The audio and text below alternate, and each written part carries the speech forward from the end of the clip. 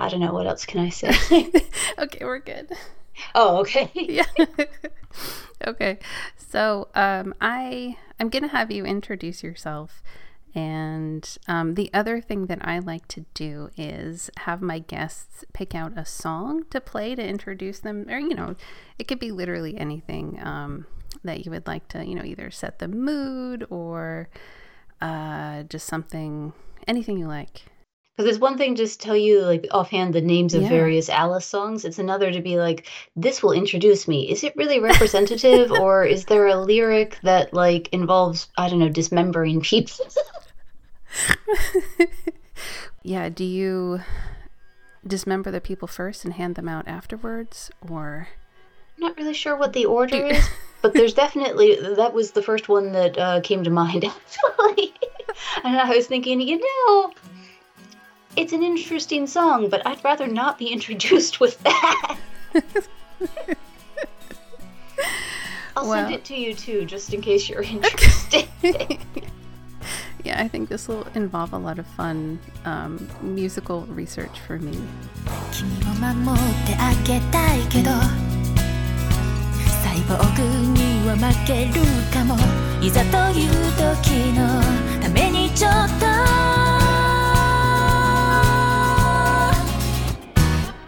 心を決めておいて一緒に星になっても後悔しないね迫力のスタートを切った最高だって君が笑った恋人になった僕たちは少しよろめきながら走ってく This is a topic that I've been interested in for a really long time, just from when I was a very little girl.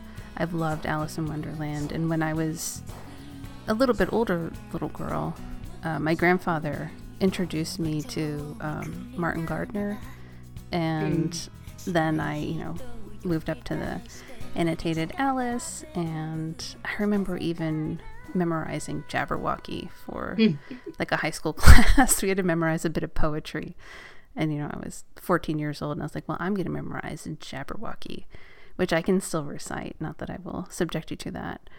That's impressive. So me and Alice go back many, many, many years. I've even gone to Oxford, and yeah, I have prints of Alice and the White Rabbit on my refrigerator. And did you go in the Alice shop? I did go in the Alice shop. I got Alice stationery, and I got little Alice book plates, one of which is in the front piece of my annotated Alice, which I kept out so that I could, reread it in advance. So yeah, I'm raring to go on this. But would you like to introduce yourself to the podcast people? So I am Amanda Kennell. I am an assistant professor at the University of Notre Dame in the Department of East Asian Languages and Cultures. And I'm the author of Alice in Japanese Wonderlands. This is a book that examines as many of the many, many, many Japanese adaptations of Lewis Carroll's Alice in Wonderland novels as I could cram into it. And it's really part of a larger project of my research, which is to understand how media work today. So I guess just to start at the very beginning, for listeners who may only know Alice in Wonderland as the Disney movie, do you want to give a little background maybe to who Lewis Carroll is and what these books are? I don't know if that's a good place to start. It's as good a place as any, although I'm getting the sense you may actually be able to contribute more to that than I can. I can jump in if necessary. So it all sort of goes back, according to the lore, to a sunny day around about the middle of the 19th century when English Reverend Charles Lutwidge Dodson, who was actually really a don at Oxford, but at the time you had to be a reverend to be one, so he became one. But he took his boss's daughters on a little boat trip down the local river and told them a story about a girl named Alice and how she wandered into a crazy world called Wonderland, met some fascinating characters, including a Mad Hatter, a white rabbit that was very concerned with timekeeping, and of course, the famous Queen of Hearts.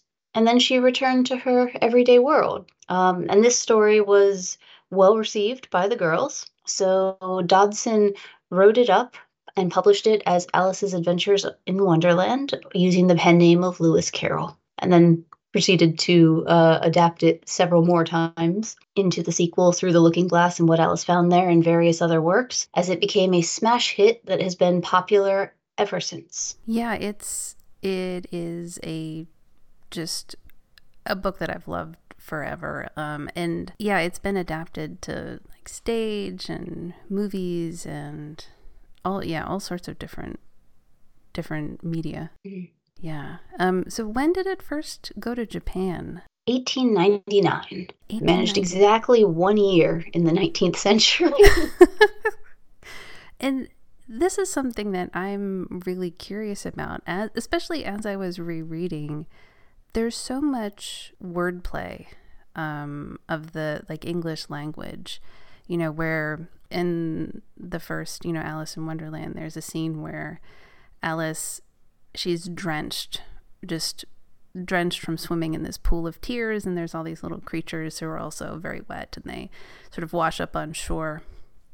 And there's a little mouse, and he proceeds to dry them off by telling them the driest tale he knows, which is like some, a little bit of just British history that's, just very boring and dry in that sense.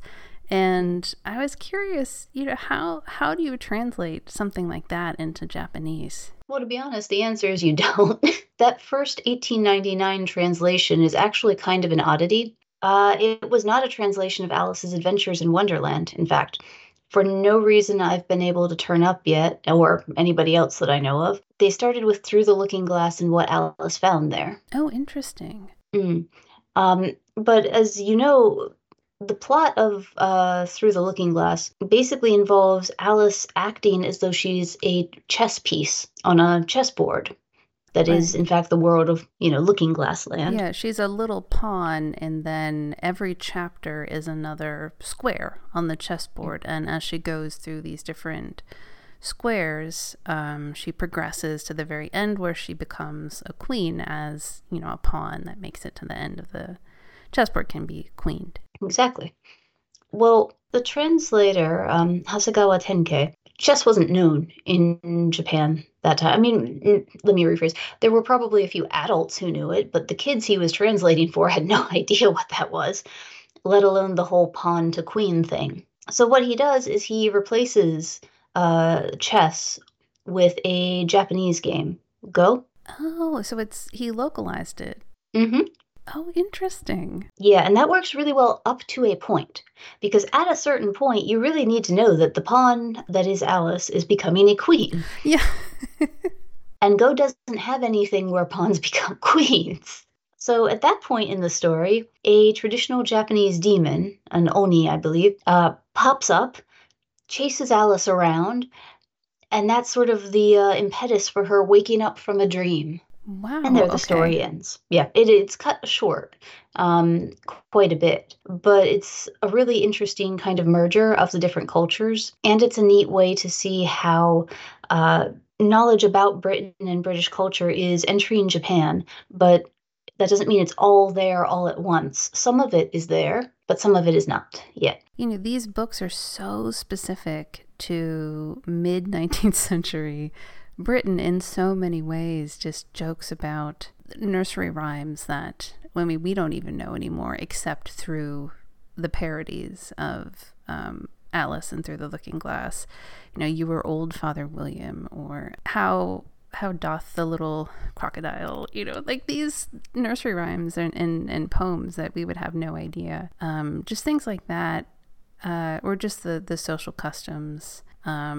There's a whole sequence about like the lobster quadrille And what, like what child would even know what a formal dance like a Mhm. quadrille was supposed to be that is getting mocked. So, I mean, we can still enjoy it, but yeah, it is pretty far removed from the customs of when and where the book is from. And yet there are things that are would have sort of chimed with Japanese readers in 1899 and would work for younger readers today. Just the idea of going to school, for example, which comes up in Alice and was increasingly a thing in Japan at the time. There was a huge act for basically the reform and expansion of education in Japan around the same time. And of course, kids today still go to school. So you do see some things that still resonate quite neatly. Other things resonate in new ways. The Victorian time period in Japanese culture today can often be used as a sort of stand-in for thinking about Japan's role in Asia and in the world after World War II, after the end of the Japanese Empire, or for thinking about what might have gone wrong with Japan's colonial enterprises in the late 1800s and early 1900s. Yeah, it can be. There are parallels between Japan and the UK. I know that you can Google them, and Reddit threads or whatever will come up. It's yeah, this is definitely something that's in the cultural ether. I wonder how is Alice herself, because she is a very cheeky little girl. She's not necessarily disrespectful, but she kind of verges on it a bit. Like how was she received as a character? She seems to have been pretty popular from, I want to say from the start. There have been so many Japanese translations of Alice at this point. There's over, I think, 500 of them now. Wow. So, the initial years, it took some time to get to the point we're at now, which is that we have multiple new translations every year, basically. Yeah, well, that does seem like something that would benefit from kind of constant translation and updating into contemporary language. Mm. Yeah. And the initial translations, certainly, they do less and less of the localization. And some of the early localization did maybe make Alice seem a little more polite. I can believe that. But even so, she was very independent. In that very first translation of Looking Glass, she travels on a train by herself as a young girl. Yeah, yeah. I don't think that was really a thing for young Japanese girls in 1899. Not certainly not the sort of upper class ones. Right. Traveling on the train and then just sort of making conversation with the strangers around her. Oh, yeah, just Yeah. wandering off and doing what she wanted. Yeah. Yeah, she's good at that. Hmm. Yeah, I mean, even today, it's we don't really let kids roam free. And I have a little niece who is 7. She's not quite 7.5, but which is how old Alice is in through the Looking Glass. But yeah, I can't imagine her putting her on the subway or something by herself, and we just don't do that today. Weirdly enough, in Japan, they do. It's, very safe there, and kids ride the subway on their own on a fairly regular basis. I guess there's a little bit more Alice in Tokyo than in than over here, I guess. So what about the illustrations from those John Tenniel illustrations are so iconic.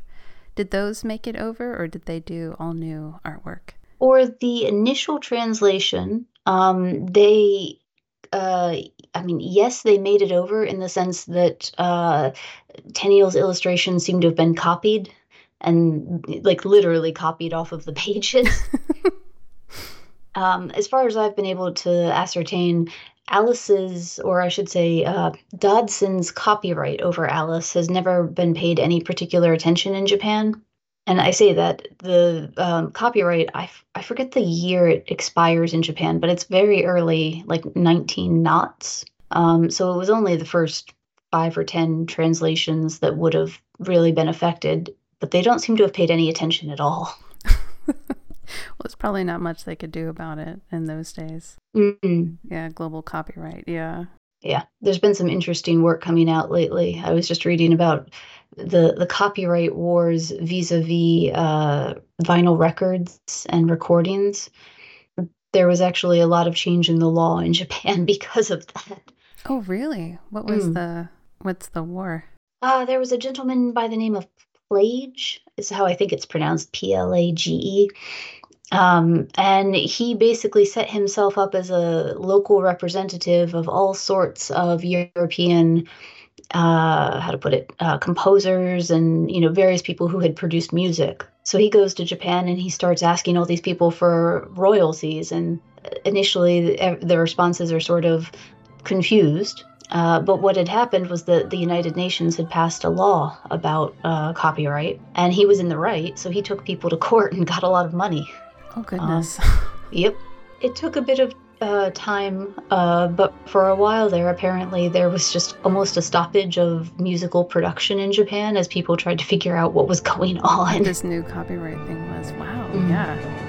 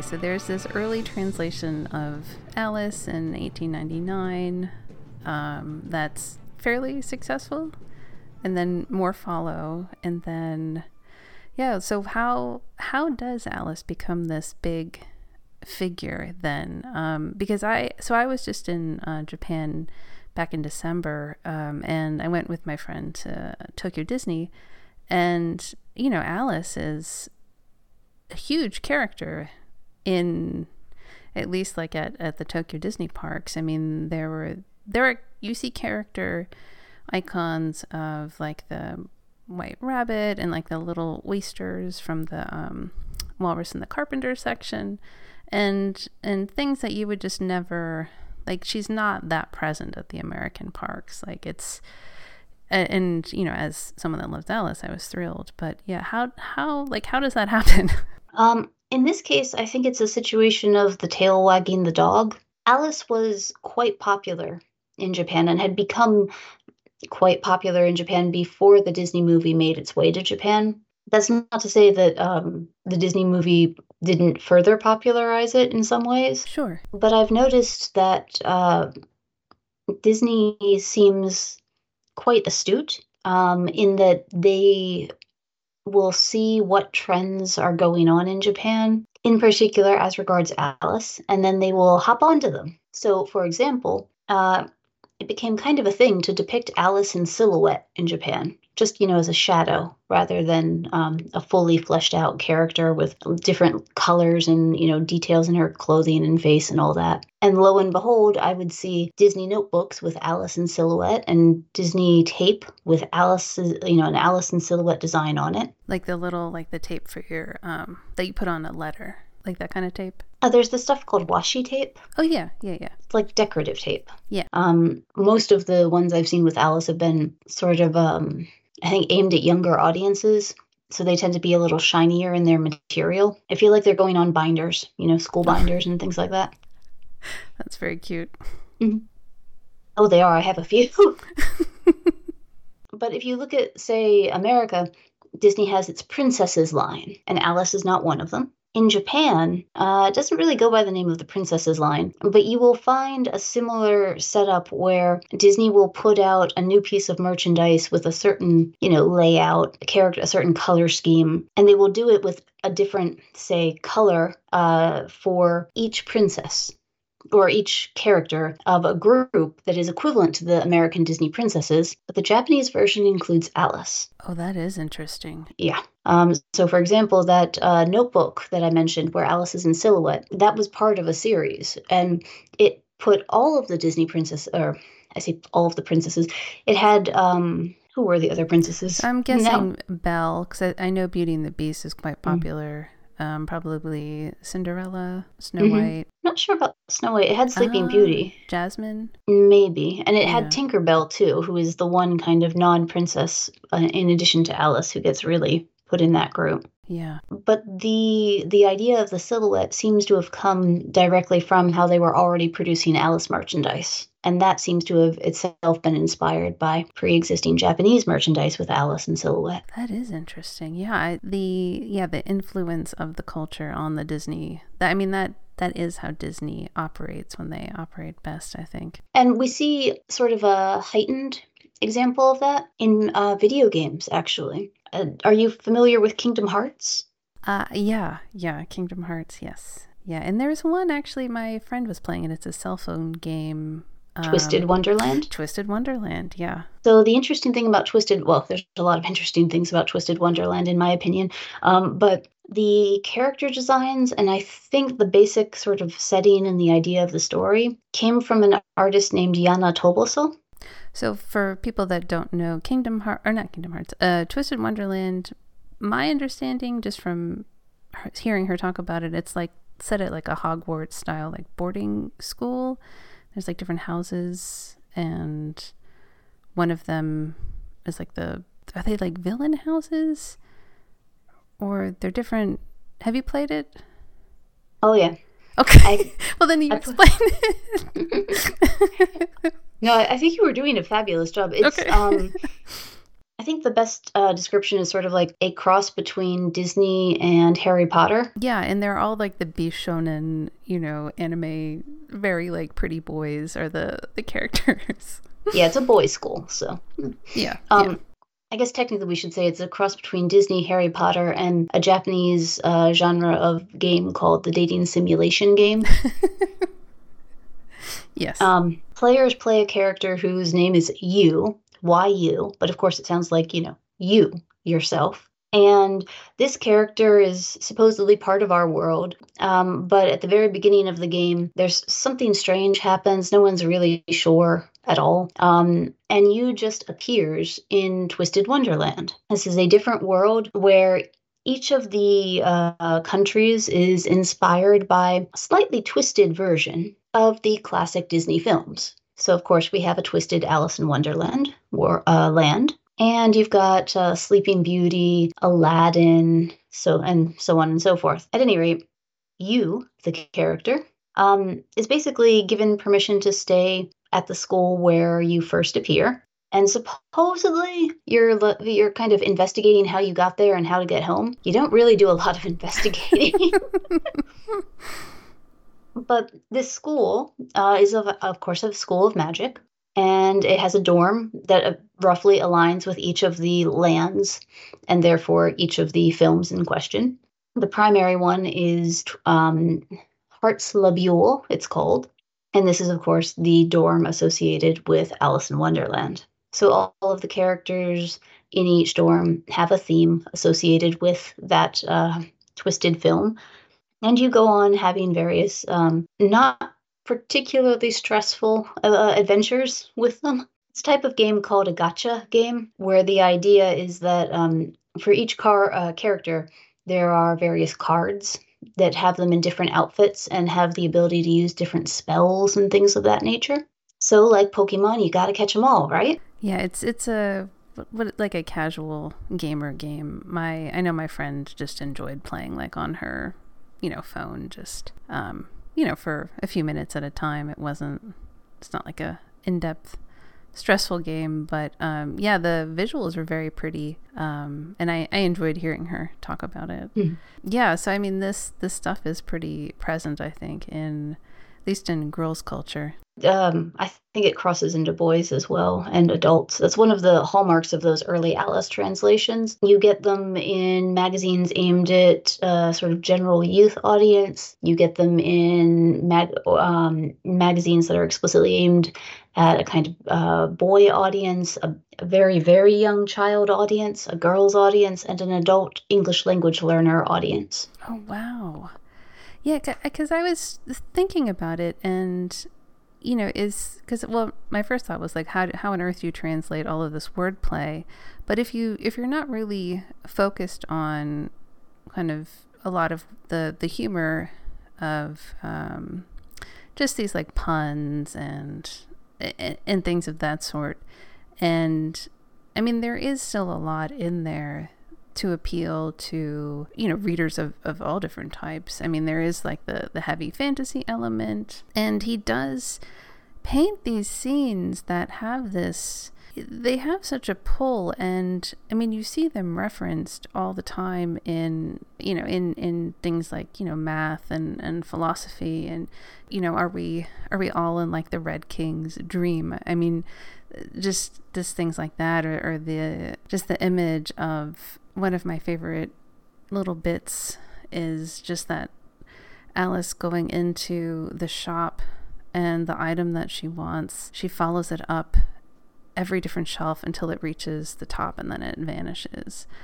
And, something like that, you don't need clever wordplay to understand that visual, and that just that feeling of being in that dreamlike world of where things just kind of merge and change. And yeah, so I can see how it would appeal like across a broad variety of audience. It's always struck me that the part about painting the flowers red is just a fabulous commentary on kind of adulthood and the working world.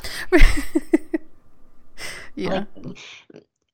I'd love to put myself in Alice's position and just go like, oh, what are these crazy people doing painting? Like, don't they know that flowers get their, like, that's not how roses become red.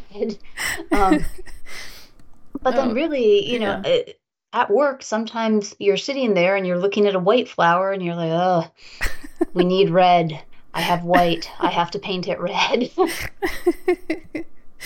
Yeah. It was funny, because I was thinking, I mean, I guess this goes back to more wordplay, but, I love her interaction with Humpty Dumpty. And for me, that's a lot of being adulthood. He's like, because I copied the quote where he says, when I use a word, it means just what I choose it to mean, neither more nor less.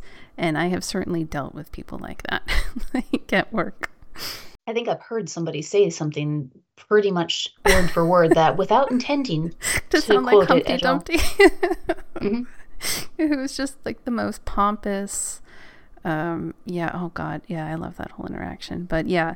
I mean, I can see. I mean, just as an English, native English speaker, all of that rings very differently. But yeah, I can see how the appeal would be there even without Lewis Carroll's turns of phrase. And for all you say that, the many translators who have at this point turned their hand to getting Alice into Japanese, they've really done a wonderful job. I know one who told me that it is apparently kind of not the thing to reuse some other translator's wording. Oh, okay. It's kind of a taboo, and the thing about it is that means that everybody has been trying everything under the sun for basically every pun, every bit of wordplay, everything in all of the books. And over time, they've come up with some really fascinating ones. I wish I had one like ready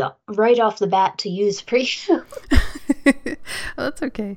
Yeah, well, the next time I put in an order with, Amazon Japan, I'll have to add like a copy of Alice in Wonderland in there just to see just to see for myself. The translator who told me that, by the way, is Kusumoto Kimie, and she's the person who translated Alice's Adventures in Wonderland for Kusama Yayoi, the fine artist. I visited her Matsumoto when I was in Matsumoto a few years ago. Mm-hmm. I went to the gallery like there because she's from Matsumoto, wow. and like saw her. Yeah, it was pretty cool. It was like a rainy, like weekday morning. There was like no one around, but yeah, it was great. Oh wow! I wish I had been able to go. I'm hoping to get back to Japan this coming summer, but yeah. I have never been there. Oh yeah, you should go to Matsumoto. There's like the big there's like the historic castle, and you can eat lots of soba. It's great. Mm-hmm. Oh, one way or another, I will eat a lot of soba. Highly recommend it. But Kusama Yayoi, she's actually identified herself as the modern Alice from at least 1968 on to today. She's also called herself the Eternal Alice and the Living Alice. She has reworked really, how to put it?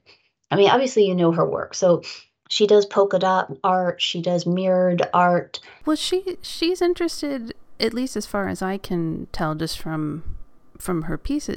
She wants to kind of create in the viewer or the viewer sort of an alternate perception or like an alternate way of looking at things, I think. She wants to help you she wants to help get you out of the restrictions that your body imposes on you, in a sense. Yeah. That your senses would impose on you. And a lot of the themes and media that she works with just so happen to be present in Alice.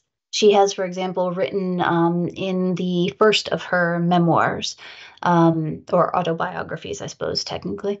She wrote about how this one episode when she was very young, she was in a field full of flowers, and she actually heard them talking to her. And it was obviously incredibly disorienting and confusing and disturbing at the time.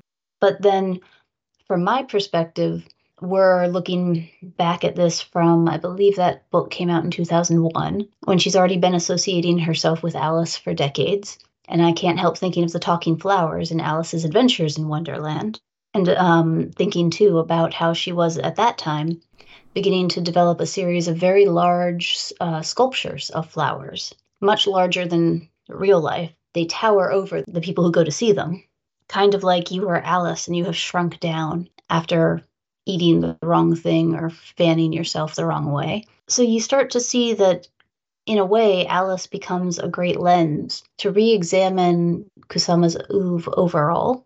And Kusama knows that, because she's clearly, explicitly invoked Alice time and time again. Yeah, and she's an expert at the personal brand and branding herself. So yeah, she would, that makes sense. I hadn't heard that connection before, so that's really cool that she has that Alice connection. And so does Alice also have that same countercultural, is it also a countercultural touchstone?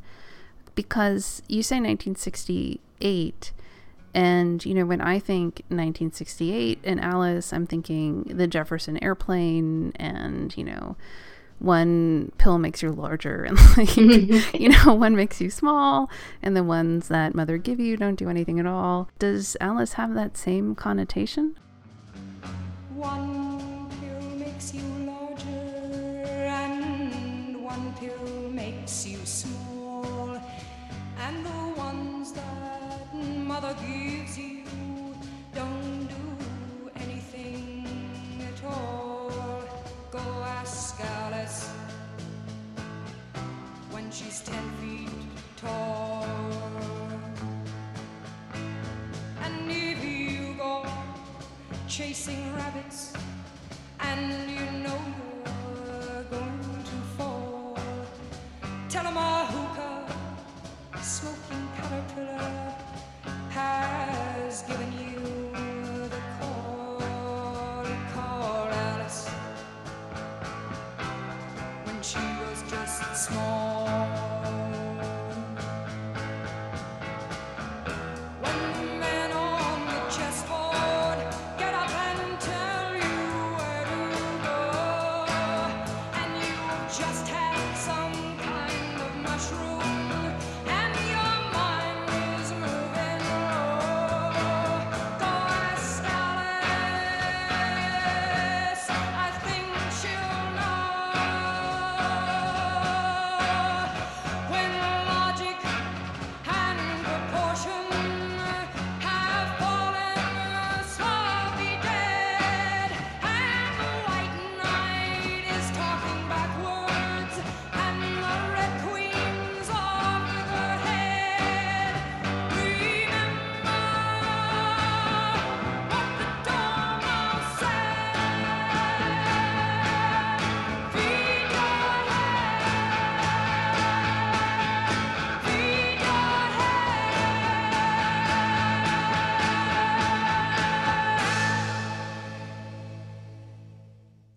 So yes and no. Okay. In Kusama's case, absolutely, because Kusama was actually in New York in 1968. So she, 1968 specifically, she orchestrated a happening at the Alice in Wonderland statue in Central Park in New York City. What? No Mm-hmm. way. Oh, Oh, yeah. how did I not know this? That's amazing. If you want to learn more, that first autobiography of hers has been translated into English, and she reprints almost all of the text of the press release from that happening. It's really particularly interesting for me because if you look at the various happenings that she's doing in 1968 and 1960, sorry, not 1968, happenings, in case anybody doesn't know what they are. Oh, yes, please. Yeah, go ahead. There are these participatory artistic events where generally one artist kind of sets it up, orchestrates the whole thing, but they get people involved who aren't necessarily identifying themselves as artists. Yeah, there's a famous one that just because I'm also a Beatles or was a teenage Beatles fanatic, so I read like 80 billion books. And so Yoko Ono was also involved in this. I don't know if she was in the same scene, but she would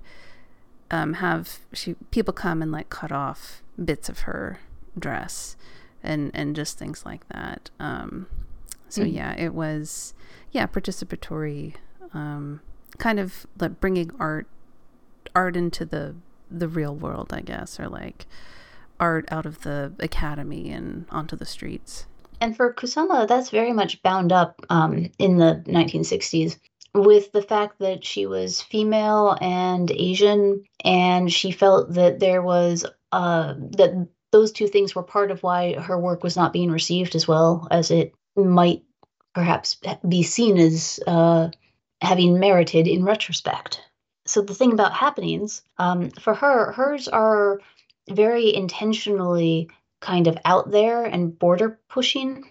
Generally, they involve the various participants showing up. She always had press releases. She always invited the press. And then the participants would disrobe and she would paint polka dots on their nude bodies. And I say that there were variations from place to place. If you look at her other 1968 happenings, they're very political. She performed a gay marriage, and that's, I believe, the only happening she did that was indoors, because that was the only way I think they thought they could get away with it. She protested capitalism on Wall Street several times, long before Occupy Wall Street. She did various happenings in favor of peace and, anti-war activities. And then in the middle of that, she felt it was important to do Alice. And it's, I believe, the only non-political, or at least not overtly political, happening she did. Oh, that's so interesting. Yeah, so then that she definitely was right there with the Jefferson Airplane tip of absolutely the countercultural Alice. Yeah. In fact, the press release, I wish I could quote the phrasing for you, but let's just say it is explicitly invoking that kind of psychedelia, the idea of magic mushrooms and growing larger and smaller and all of that. And Kusama positions herself, though, as I said, the modern Alice. So the original Alice kind of falls into Wonderland and then wakes back up out of it without really having complete control over what she's doing. Yeah, and then at the last bit of both novels, it's very explicitly kind of they're reassuring to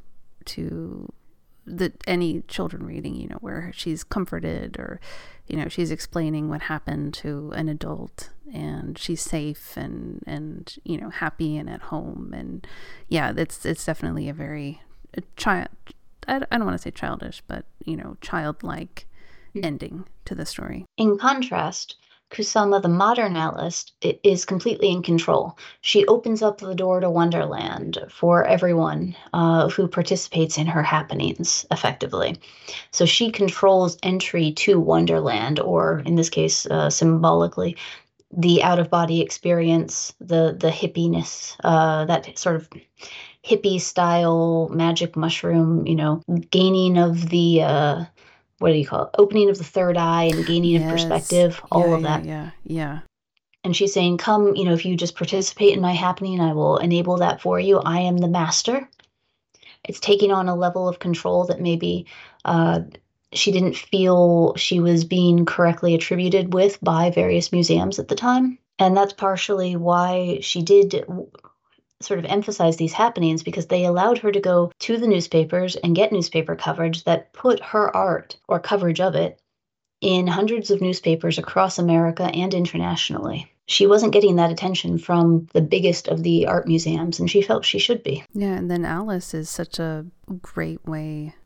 It is like this touchstone figure, like people would know, this cultural figure that people would know. So that is, she is very smart. She is a very smart woman. Yeah. It's like you were talking about, or you alluded to her mental health before, where she, Kusama quite famously has lived in a sanitarium for a couple decades now of her own volition. And the interesting thing about that is that she has actively tied her mental health to her art. She says, because I am ill, I can have this kind of dissociated out-of-body experience, and I can lead you to it through my art. But as a result, for those of us who try to talk about her art, we're in this interesting position. I know nothing about her mental health, her actual mental health. I know quite a bit about how she has portrayed her mental health in her art. And those are two very different things. Yeah. Yeah. I mean, this is something that, because I deal so much with idols, and the idea that there is this public character that is created that may or may not have anything in common with the person behind it. So I think that, you can look at a figure like Kusama in kind of not in an identical way, but there is this creation of the public persona that is so interesting, and you do want to be careful about drawing assumptions about the actual human being behind it all. And yet at the same time, the one assumption we can draw is that she is supremely talented and dedicated. Yes. And as you said, really smart about what she's doing. Yeah. That is very smart. But the countercultural aspects of Alice, that fascinates me, that this also made it through into Japan, because I've looked a little bit at the popularity of the musical Hair in Japan, and sort of the troubles that musical production has run into with... Oh, do tell. Oh, well, so it was mounted in, I guess it was 1970, I want to say, in Tokyo. And it was done by this whole cadre of like scenesters and movers and shakers, out of sort of based around this Italian restaurant in Roppongi called Chianti. Are you familiar with the Chianti scene? That specific restaurant? Yeah. Afraid not. Okay. If you say Chianti scene, I'm like, is that that's a restaurant? I assume you mean that and not the beverage. No, not the beverage. So there was this salon, essentially, that a lot of lyricists and songwriters and musicians and artists and costumers and theater people and even foreign theater people, when they would come to Tokyo, they would go to Chianti because that was where you went. But there was also marijuana and things like that, and so this was coming after all these the Tokyo student riots and everything. So people were kind of on edge, or the authorities were kind of on edge anyway. And they busted a big part of the cast and associates. And so the Tokyo, if I'm remembering right, the Tokyo run went, that was done, but then they were arrested before the Osaka run could happen. And that was the end of Hair. But you can still find, like, there's some TV clips and stuff up on YouTube that I've watched. But yeah, so just knowing that whole story, and just that the appeal of, like, the American style, like, youth and freedom and the hippie movement, but then transporting that to Japan is a very different story.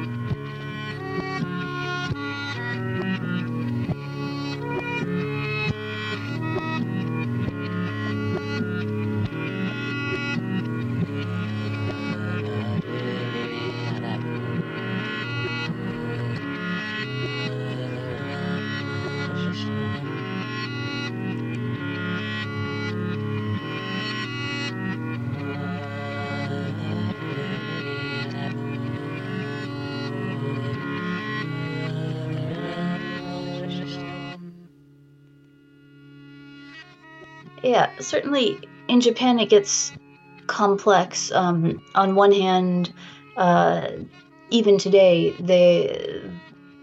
Japanese society is much less forgiving of drug use than the US is, if you can imagine that. It is the sort of thing that has ruined careers, and continues to. And yet at the same time, in the 60s and 70s, there was an Alice boom in the artistic set in Japan. And I say it that way because what we see are a number of different publications in magazines and special books and special issues of journals and such that feature, on one hand, academics, like myself, but on the other hand, artists, poets, playwrights, Betsuyaku Minoru, or Betchaku Minoru as he is sometimes called. He's a hugely influential modernist playwright, and he did, going to get the number wrong, but a couple different Alice plays, short ones, and even wrote some music for them, and won an award for that in, I want to say 1968, but that may just be because we were just talking about 1968 so much. But around then. Yeah. Later, you see Terayama Shuji, another hugely influential playwright and novelist, also writing multiple Alice works.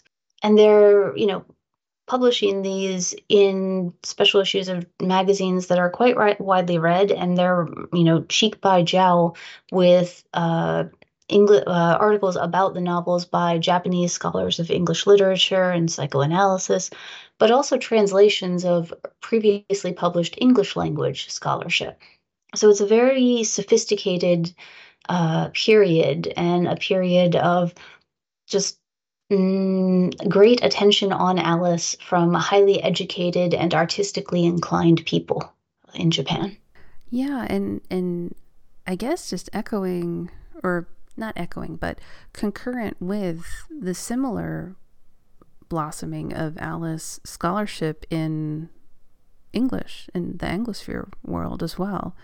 I think so, though to be perfectly honest with you, I am less familiar with the English language scholarship. So the timing of it I'm a little unsure about, but certainly I know there are some key publications from around then as well. Yeah, because I want to say the very first annotated Alice was like 1980, maybe? So that was, this kind of dedicated attention to the books was certainly in the air at the time. We can say that. Yeah, because there are different, fan journals and all sorts of things in English that go back. They must all date to the 70s. I feel like that was when the real boom of these kind of dedicated fan journals and publications really starts. That would make sense. Yeah, but I could be wrong. Like the Oz ones as well, which I'm also fascinated by. But I know you got some earlier ones with like the science fiction goes back a bit earlier, but then Star Trek set off another boom, didn't it? Yes, yeah, absolutely. Yeah, the Star Trek phenomenon is, I think, responsible for modern Western fandom. Yeah. But yeah, so but back to Alice. So there's this whole kind of scholarly, artistic, academic interest through the 60s and into the 70s.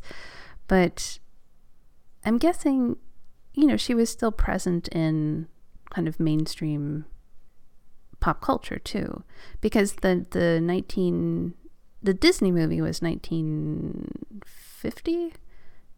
Yeah. Ish? In the 1950s, What yeah. is it? 55? Well, yeah. Something like that. It's earlier than that. If I want to say 51, but the thing is, it comes out different years in America and Japan. Yeah. I think it came out 2 years later in Japan. At any rate, one of the interesting things about Japan, though, is that you have this sort of mix of popular and academic publications. So, for example, when movies came out in Japan around the 1950s, and even today, depending on the film, they publish these little booklets. And today they're full color. Back then, you didn't have quite as much color, but still really nice looking sort of souvenirs that you could buy at the movie theater when you saw a film. And these often contain, things that were supposed to be pretty and interesting, but also educational information. So I actually have in my possession a couple of the Alice ones from the Disney movie in Japan when it came out. And you can learn about the girl who first played Alice in a live action film, if I remember correctly. There's an interview with someone involved with the production of the film, information about cultural figures that show up in the film. And then for some reason, there's a section on wildlife, like an environment kind of thing at the end. That seems to be a serial. Every new film that came out, I think aimed at kids, would have like 2 pages on some different animal. It wasn't the Wildlife of Wonderland with the bread and butterfly and the... Nope, this was a proper actual creature. I remember looking at it and thinking, oh, I guess I'm learning biology now. But in the same way, the books and journals from the 60s and 70s would have been read by people who just had, a college education and were interested. So it's not that sequestered away from the public as you might expect.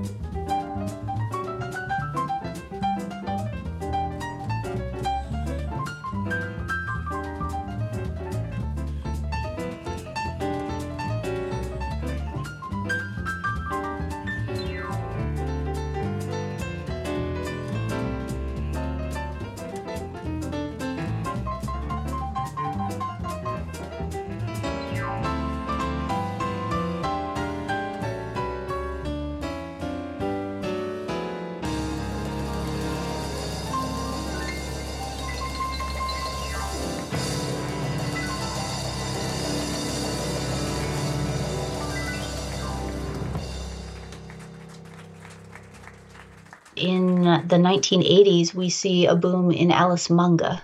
Um, Oh, okay.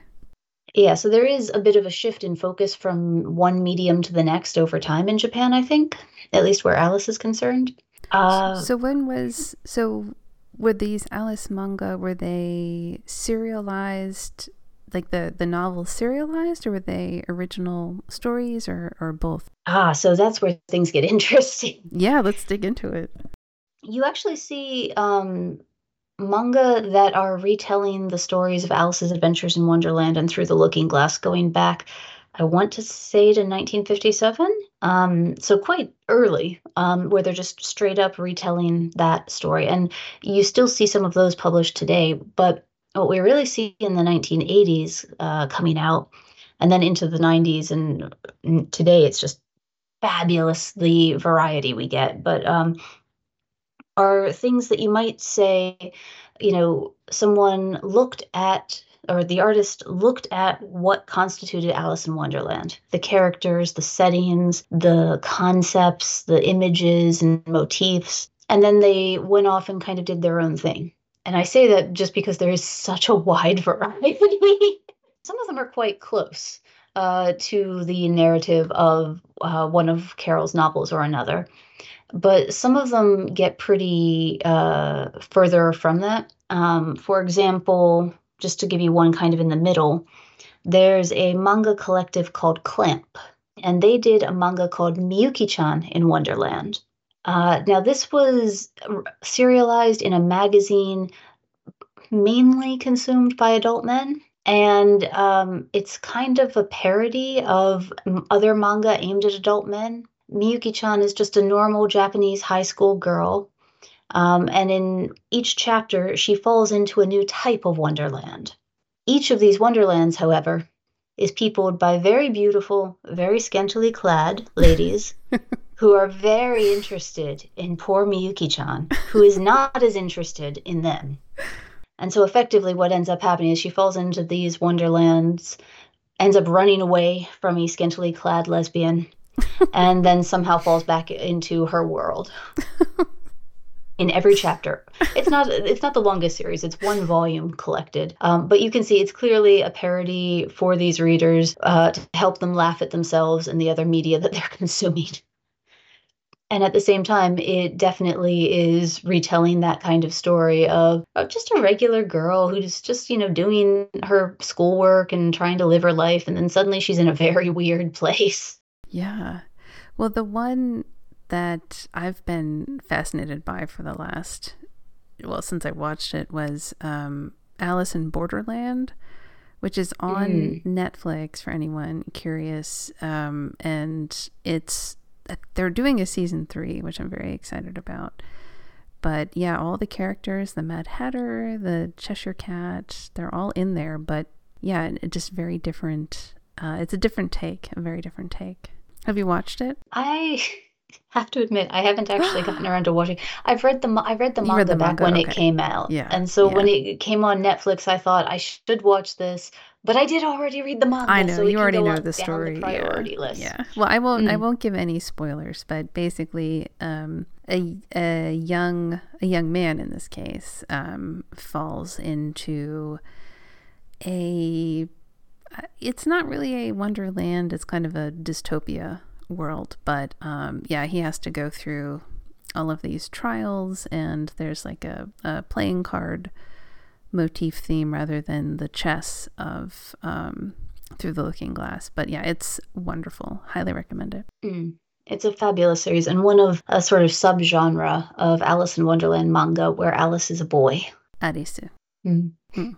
That's just a fun genre for me. And that's one of the things that I had in mind when you were saying at one point that Alice must be really huge in girls' culture. It is. Yeah.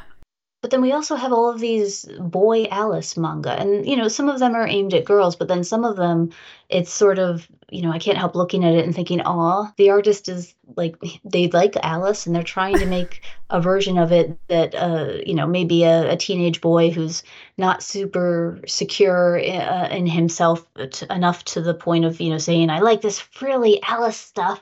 Yeah. They're making it for him. Aw. Yeah. Do you have an example of that kind of manga? Well, Alice in Borderland. Oh, Alice in Borderland. Okay, I sure. say Yeah. I say that one, but um, let's see. So actually, that Yana Toboso I mentioned, the artist who did the characters and design for Twisted Wonderland, she's also done a series called Black Butler. Oh, yeah. Okay. Yeah. And so that, I mean, you can talk about in regards to Alice in a couple ways. You can say the whole series is a very loose adaptation. It's about a young British earl who is undergoes unfortunate events and ends up sort of, having his whole life go up in flames around him until he signs a contract with a demon who becomes his butler to basically find the people who killed his family and everything, and get revenge on them. But there's also a sort of spin-off, a lighter version of Black Butler called Ciel in Wonderland, where Ciel is the young man. As the title suggests, that's not as serious as the main series. それでも一つの愛の形を探す遠くよりも今を結んだ枯れた瞳はできればこのまま包まれて終わりたい二人で決めた淡い肌好きも隠れてる But that series has a lot of fun with Alice imagery. And there's actually a whole sort of a group of them that I think trace back to an artist called Yuki Kaori, a manga artist. She's done Alice over and over again for a female audience, but works like Black Butler aim more at a male audience and sort of expand what she's done, if that makes sense. No, that does make sense. That's interesting. I mean, I know Black Butler. Chewy. But sorry, he's like the third mic on this podcast. Yeah, I don't think I've seen Ciel in Wonderland, so I'll have to look that up. Oh, it's hilarious. So what about the iconic sort of frilly dress? Anyone who's got a casual interest in Japanese pop culture here in America probably knows about, like, the Lolita fashion and those frilly, floofy dresses. So is that taken from Alice as well? Just the idea of those little petticoat dresses, or am I way off base here? No, actually, so the Lolita fashion subculture is directly adapted from two things. One being Alice in Wonderland, and the other being French Rococo, the art style. So that's explicit. It's written about in, early texts about it. And of course, as you've noticed, there are actually Alice dresses and costumes, Mad Hatter outfits and so forth, that are quite common at stores or aimed at people who want to dress in that style and are handmade by Lolitas who make their own outfits. Yeah, it is a very distinctive look. And, when you look at especially like those tennial images of her in her little petticoat, I mean, you can kind of see definitely the similarities. And I think that comes in a bit as well when you start looking at some of those. Certainly, there are manga aimed at girls that have that style. But when you think about something like Black Butler, or there's another an Alice manga aimed at boys called Pandora Hearts that is similarly set in Victorian Britain. And so they automatically have license, I guess, to have costumes for the characters that go in that direction, even as opposed to historically accurate Victorian costumes, if that makes sense. And that particularly ties into that artist that I mentioned before, Yuki Kaori. So I mentioned two manga that were not by her, Black Butler and Pandora Hearts, that were set in Victorian times, albeit slightly fantastical Victorian times, and do, I think it's fair to say, exhibit outfits that reflect Lolita style or the influence thereof more so than Victorian costumes. I think it's also fair to say that they are directly influenced by an early Yuki Kori series, her really big one. It was originally known as like the Count Kane series. So the thing about that is there aren't counts in England. They have earls. It's France that has the comte or count. Right, because count is a little too close to an English swear word. So Yuki, I should say, didn't know that when she was first coming up with the idea of the Count Kane series. So in translation, if you buy it in public, today, you'll see that he's properly called an earl. But originally it was supposed to have that alliteration and sound really cool. I don't know, that's always stuck with me because it works very well. And Earl Kane just kind of sounds sad. Yeah, it does sound kind of like soggy. Mm. Yeah. Well, Yuki's brand is the sort of twisted fairy tale, and she's worked Alice into, or I should say she's adapted Alice at least a dozen times now. Including twice in the Count Kane series. Oh, interesting. Yeah, because I hadn't heard of Count Kane. So, yeah, I'm going to have to, that's something else I'm going to have to look up. Well, I think the reason for that is, though she's been, I think, quite influential, but the trick of it is, with this whole twisted fairy tale vibe, basically what she does is her stories get very gory, very edgy. Lots of murder, zombies, incest. There's one called Angel Sanctuary. If you are really devoted to the Christian conception of angels, you will not like the angels in Angel Sanctuary. It's all that kind of thing. But she draws, skeletons and diseased bodies really beautifully. Like, she tries to make them look as beautiful as flowers. And in Count Kane, the basic idea of the story is that the titular Count Kane, he is a product of incest when his father raped his mother.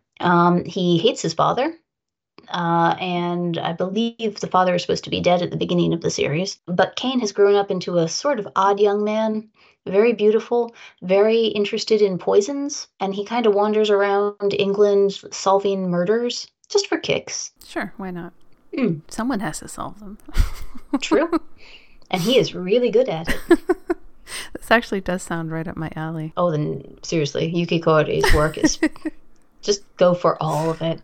She also has a series called Alice in Murderland. Oh, okay. Yeah.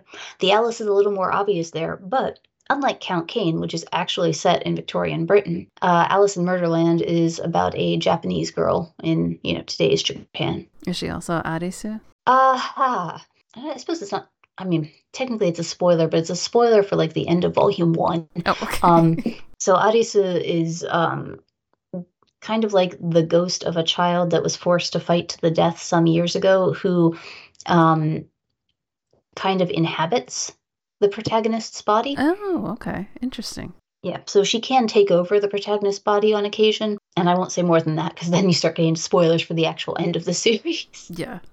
But that story is about this. The protagonist is in a wealthy family where everyone is a Jabberwock, or a kind of monster, which is in fact possessed by one of these ghosts. And at the beginning of the story, all the kids in the family are told that they have to fight to the death, with the last survivor being the heir to the family. So just happy, fun family vibes for that one. At their regular monthly Mad Tea Party. As you can see, Yuki Kori's work, like if you want to get upset about something, she's got stuff. Yeah. But if you take in a certain sort of genre of this kind of horrific, gory, very, very gory generally, fantasy styling, she's been quite influential, to the extent that Pandora Hearts and Black Butler both owe a sort of artistic debt to Count Kane.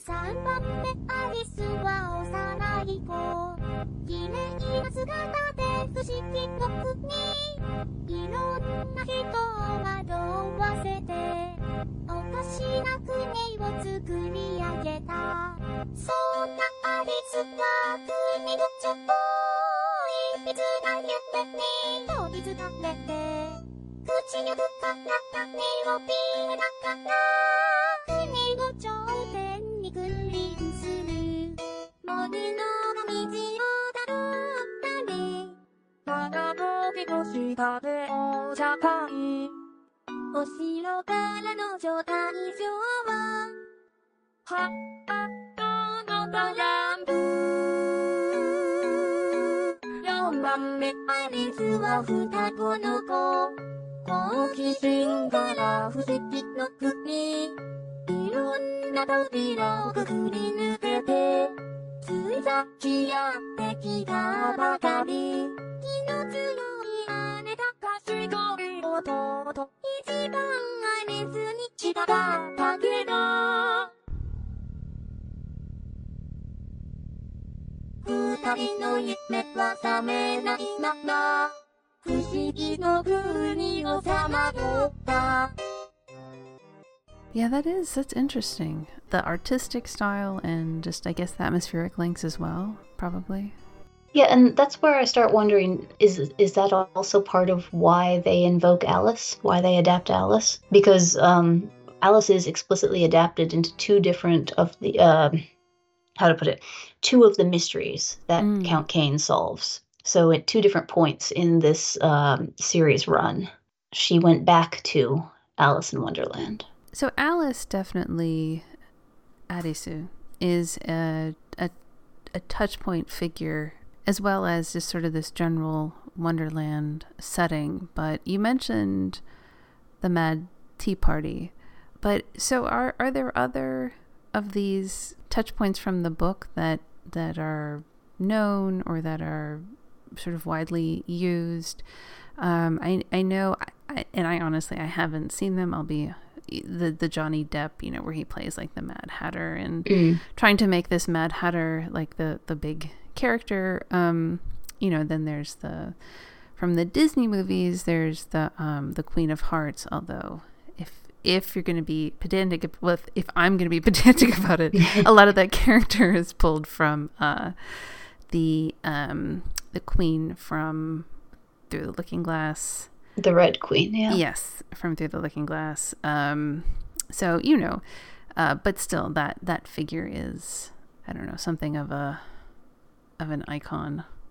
So are there similar, or in the Cheshire Cat as well, as a known character? Oh yeah, one of the beauties of having so many adaptations of Alice in Wonderland is that you can assume someone is familiar.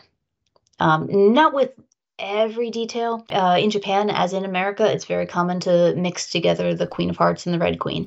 Right. The Disney version, I mean, that's what Disney does, is they condense and flatten and export, they mainstream a lot of this stuff.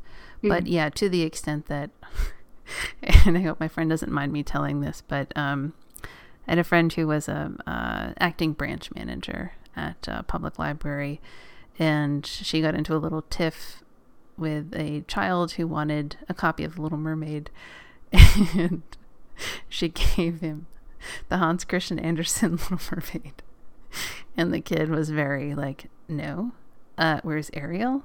Like, so that as a fairy tale pedant or someone that can be one, I have very mixed feelings about Disney, but I do accept that most people, the Disney characters do become kind of touch points. In fairness to Disney, I'm still not sure that's where it comes from in Japan, or I suppose America, since I don't really research America much. I think that is where it comes from in America, because the Alice movie, it wasn't a success at first, but it did become, almost kind of like The Wizard of Oz, because it played on TV.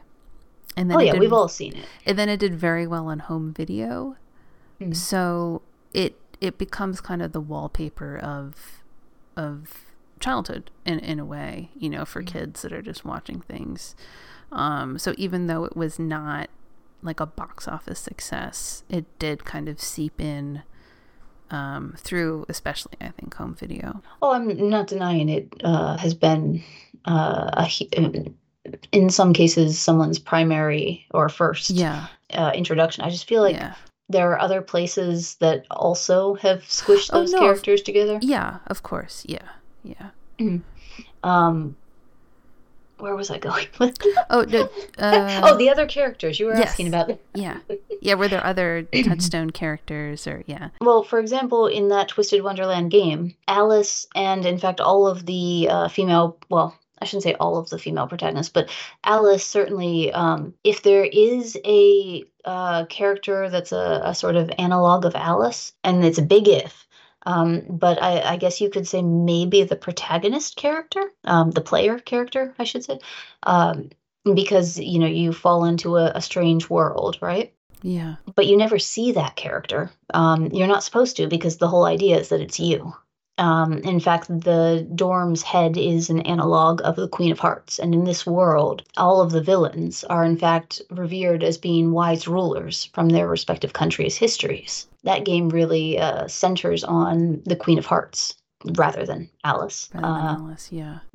It's not Japan, but I happen to be reading a Korean webtoon, Villains Are Destined to Die, a while back. This is one about, a normal Korean girl who plays a game where it's the dating simulation type. So you play a character who runs into a situation and she just happens across all of these attractive young men, and you try to convince one of them to get into a relationship. The protagonist of the manga or manhwa is effectively moved into the video game and takes on the role of the villain. And now she's desperately trying not to die. So you can maybe see her as Alice, but you most see her as Alice when this one male character is introduced who is very much the White Rabbit. That is very odd for this world. It's not like there are animal people walking around, but he alone has a costume he wears to hide his identity where he has white rabbit ears. Oh, interesting. So you do see these, the characters you would expect. Yeah. Definitely pop up. There is a general cultural familiarity with them. And, some people might not catch the dormouse if they see him, but the dormouse is irregular enough, or maybe I should say subsidiary enough. Mm-hmm. You don't generally see the dormouse unless you also get, say, the Mad Hatter right there. And the March Hare. Mm-hmm. Yeah. And in fact, sometimes the idea of the characters gets played with. There's another Yuki Koori Alice in Wonderland manga called Grand Guignol Orchestra. It's about this traveling orchestra that uses crystal instruments to basically kill zombies. Okay. And early on in the series, one character is sort of put forward as a Mad Hatter. But then as the series progresses, another character starts looking more and more like the Mad Hatter. And you ultimately come into this question of which one is the real Mad Hatter. And depending on the answer, you get, who the, basically who is good and who is evil. So that's one of her later series, by which time I think she had a reputation for adapting Alice. And people, her dedicated fans kind of knew to look for different signs and symbols. So it kind of becomes a puzzle for readers, working out which character in Grand Guignol Orchestra is an analog of which Alice character. それは全然意味がないアリス何をやってるのかわからないまるで全然意味がないアリス意味がないアリスがそこにいる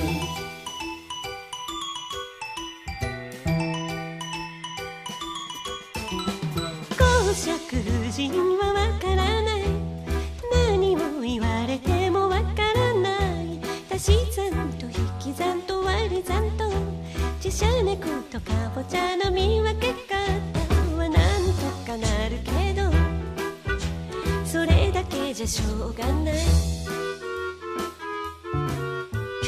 何しろ何にも聞いてないそもそも興味を持っていない頭にきたよもうアリスは公爵夫人の頭を持って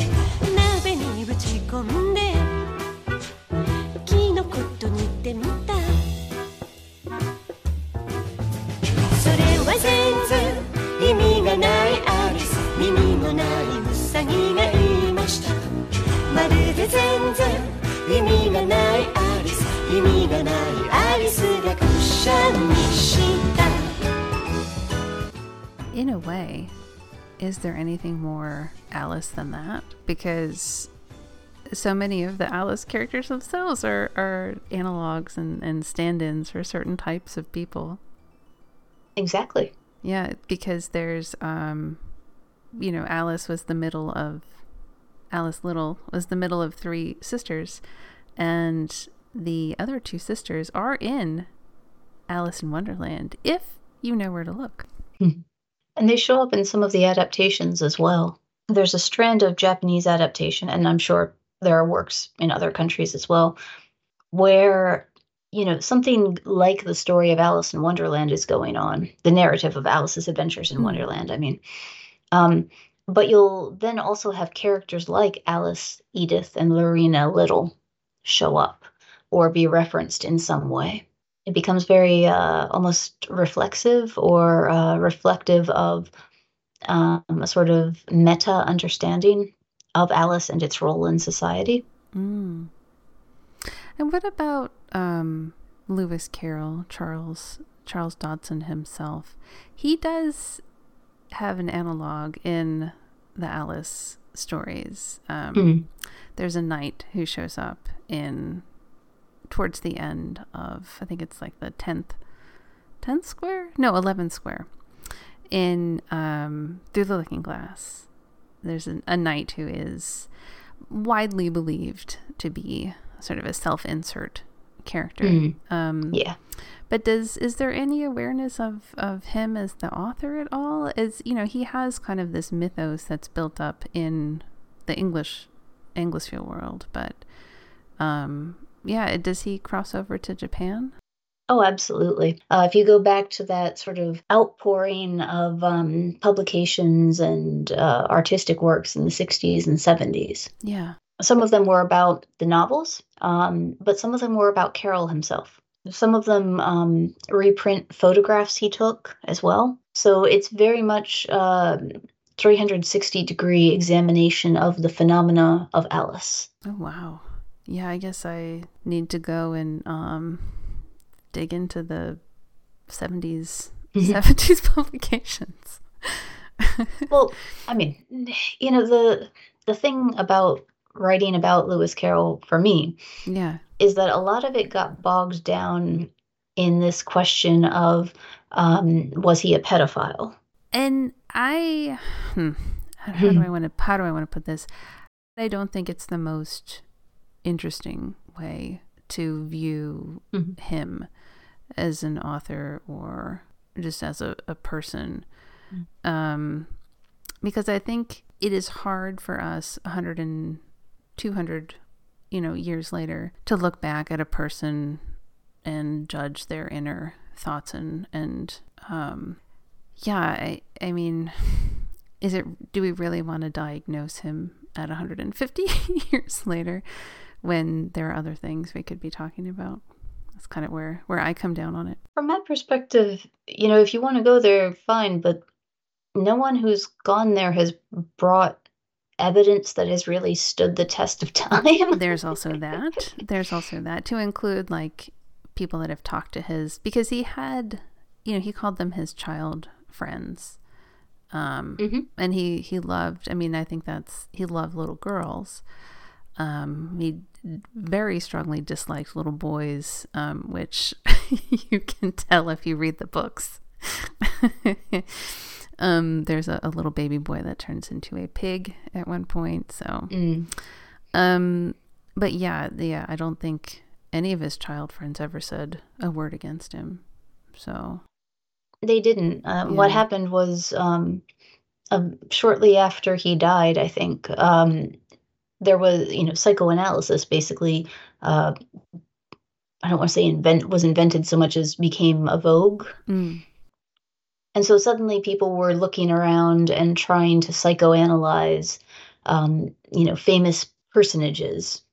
And here's one that's in the news, has recently passed away and all. And so you get this kind of slapdash analysis from folks who are going, well, he took some pictures of kids and he wrote about kids and he liked kids. I'm like, okay, so does Santa. We need a little more than that. Yeah, yeah. And in fairness, they came up with a little more than that, but it's all kind of it breaks down when you look at it too closely. Yeah, I think there's limited value in psychoanalyzing somebody years and years after their death. But yeah, it is unfortunate that is how he is remembered, I think. By some, certainly. By some, yeah. Not by all, but by some. Yeah. But then the people who thought differently spent a lot of time and effort, digging up the evidence and like putting it in nice, clear words, trying to convince the folks who didn't, who just went with the vogue and were like, oh, he does like kids, that's bad, which is really, it says something bad about a culture if, a guy who likes kids and is willing to, play word games and send, write out little word games and mail them to fans who happen to be younger. If that's a problem, we have a problem as a culture that's a little bigger. Yeah, it's that was a different era, I guess. I mean, because the Victorians too, didn't they? They did have I don't want to say a fetish, but they did have an affinity for childhood. Like they did idealize it. And in that way, he was really a product of his time. The innocence of childhood.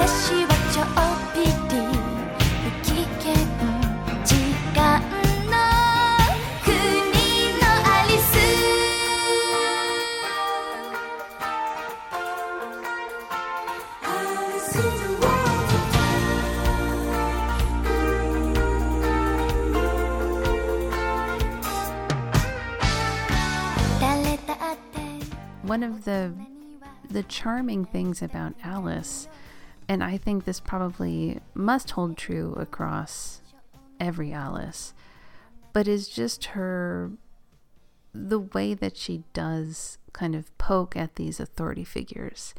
She's this 7-year-old girl, 7.5-year-old girl who, she's not malicious, but she does see through the nonsense and she will call you out on it. And there is something compelling about that Alice figure, I think, even now. Oh, yeah. I mean, adulthood is, in a sense, about stepping into a world where nothing really makes sense anymore sometimes, and you're sitting there trying to be practical, but everything's all upside down and backwards, forwards, and Alice just walked straight through that, told it like it was, and managed to get out safely. Wouldn't we all like that? Yeah. Yeah, and and she does, oh gosh, yeah, just the pompous, just the pompous characters that she encounters in all of these adventures, and the way she just pokes right through them and waltzes away, becoming the queen. And yeah, I think she's gonna still be a fondly remembered character, and I don't know, updated for the next generation. Oh, absolutely. Yeah. I mean, there's still Alice materials being brought out every year in new and interesting variations. She's very popular in gaming, as Twisted Wonderland rather attests. Yeah. New manga show up all the time. And now we're seeing more, I think, in Korea as well. That is an interesting sidebar. I don't want to go too in depth about that, but yeah, Korea has never struck me as having the same Alice interest. It doesn't. Yeah. Or historically it hasn't. Yes, yeah. So this has to be coming from, via gaming, I guess. I'm honestly not Sure. I was talking about it with a professor of Korean literature once, and I was expressing, a bit of surprise that there was so little Alice material there. And she just sort of said, "Yeah, it was the time. Wasn't what that wasn't the trend of the literature. It was more focused on um, realist works and proletarian literature and so forth. And maybe now these days we've got, especially with Korea's incredibly successful entertainment industries. Yeah. Maybe there's a little more space for more fantastical material, I hope. I don't know. At any rate, the Alice adaptations that I've seen from Korea have been of a nice quality, and they are getting to be more diverse and getting further away from simply translating the books. Well, that's something to look forward to for sure then. Mm. Yeah. Well, do you have a favorite Alice adaptation? Or, I mean, I know this is a loaded question. Oh, a favorite Alice. I mean, honestly, I'm not great at favorites in the first place. Yeah. All right. Well, is there something that has a special place in your heart, an Alice adaptation? The most special place would probably go to Yuki Koori's works. I've been reading her manga since high school, not because of Alice, just because her line work is so beautiful. So is that how you found Alice originally? Is via manga? Or were you familiar with the book and everything? Oh, I've read the books as a kid, although like you, I went back and read the annotated Alice as an adult who was writing her dissertation, because I thought I should probably have a better grasp of that before writing a dissertation on it. Yeah. But actually, one year I went to an anime convention, and I had been to some before, and anime conventions have, a dealer's room with different stalls where people sell things, including the Lolita, people selling Lolita costumes, basically. So this one year I go there, and it seemed like the only thing you could buy at the various Lolita stalls were Alice costumes. And there were quite a few of them, and I just kept turning the corner down new aisles and going, oh, there's a blue dress with a little white pinafore and a, Lolita style and all of that. And even some of the non-Lolita stalls had just straightforward, Alice costumes. And I thought there must, it would make sense if there was one big anime that year that happened to be adapting Alice. Because that happens on occasion. There would have been like one big anime, so everybody would have merchandise for that anime. But that wasn't the case. They just all had Alice that year for no apparent reason. So, fast forward, I don't know, 5-7 years, and I'm setting in to write a dissertation about adaptation in Japanese media. And my advisor asked me, what would the body chapters be about? And I said, well, I've written an article about this anime called Princess Tutu, which adapts a host of European story ballets. I happen to have noticed this odd thing at an anime convention with these Alice costumes. That could be a chapter. And then maybe I'd write something about Journey to the West, which is this Chinese story that was adapted into Dragon Ball Z and a number of other series. And that was our plan. But as I started writing the dissertation, I turned up, Kusama Yayoi has repeatedly identified herself as Alice. Akutagawa Ryunosuke and Mishima Yukio, two of modern Japan's best authors, both translated Alice. There are 5,000 manga about Alice, and video games, and stickers, and then Lolita turns out to be Alice. And eventually my advisor just looked at me and said, you can't do one chapter on this. It has to be the whole thing. That was that. Well, I think your advisor had very good instincts. Yeah, I mean, I've got the book out now, and in retrospect, I probably should have done a very quick transition or revision of the dissertation into one book, and then written a second book too. Well, there's you can always just write a second book. We'll see. I hope I end up with enough material, and indeed I'm already working on a special issue of a journal that I'm co-editing and contributing a little bit to, that will hopefully be producing even more about Alice in Japan. Oh, that's very exciting. Hmm.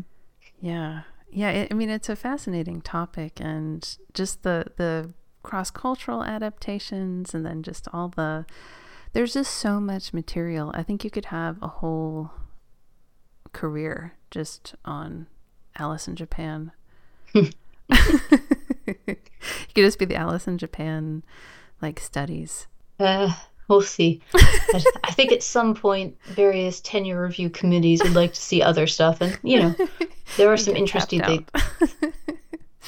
I mean, if nothing else, I kind of want to write a history of cat manga now. Oh, that would be good. Hmm. That would be interesting. Yeah. But you're absolutely right. One of the things that has always inspired me about the Japanese Alice materials is that the artists take it in so many directions that you, in turn, can go in different directions. There are horror Alice works, for example, that let you talk about various social ills. There are, digital Alice works that let you talk about, how do we understand where we are? And the people that we're talking to when we are online avatars or working with various people that we never see or exist in an actual physical space with. There's Takarazuka adaptations of Alice that are just straight romance. Mm-hmm. And then, of course, you've got basic stuff about adulthood versus childhood, and what does it mean to be Japanese or English or American, all of that fun stuff. And you can get into all these issues through Alice. Yeah, and the philosophical Alice as well, which has always really appealed to me. And I guess that's the differences in perception and just the way that you can see yourself as a person in the world, or are we all just in the Red King's dream? I don't know. Are we? Yeah, I mean, we could be. And maybe that's the note to end on, unless you had anything else you wanted to cover, or did we get a good broad overview? We did pretty well. I mean, I talk about some other things that we didn't talk about, but it's a long book, Well, you're welcome to come back on anytime to talk more, Alice. Thank you. I would love to do that, especially if new Alice materials pop up, or any materials, Japanese materials, whatever, that you'd like to talk about. Yeah. Well, if you do watch Alice in Wonderland, I think you should come back on and we can dig into that. Season 3 is coming out. Oh, I better catch up then. 世界儚い羽を畳んだ皆殺しの天使お願いだ天使のラッパ鳴り響く残酷だねダーリン愛と血肉を貪るゾンビが泣いたりしない愛は根こそいらずないとメア行くよもういいかいまだだよ君の耳元で息を吐く Oh yeah, gotta say one underground Devil and gentleman, Epicurean, let's go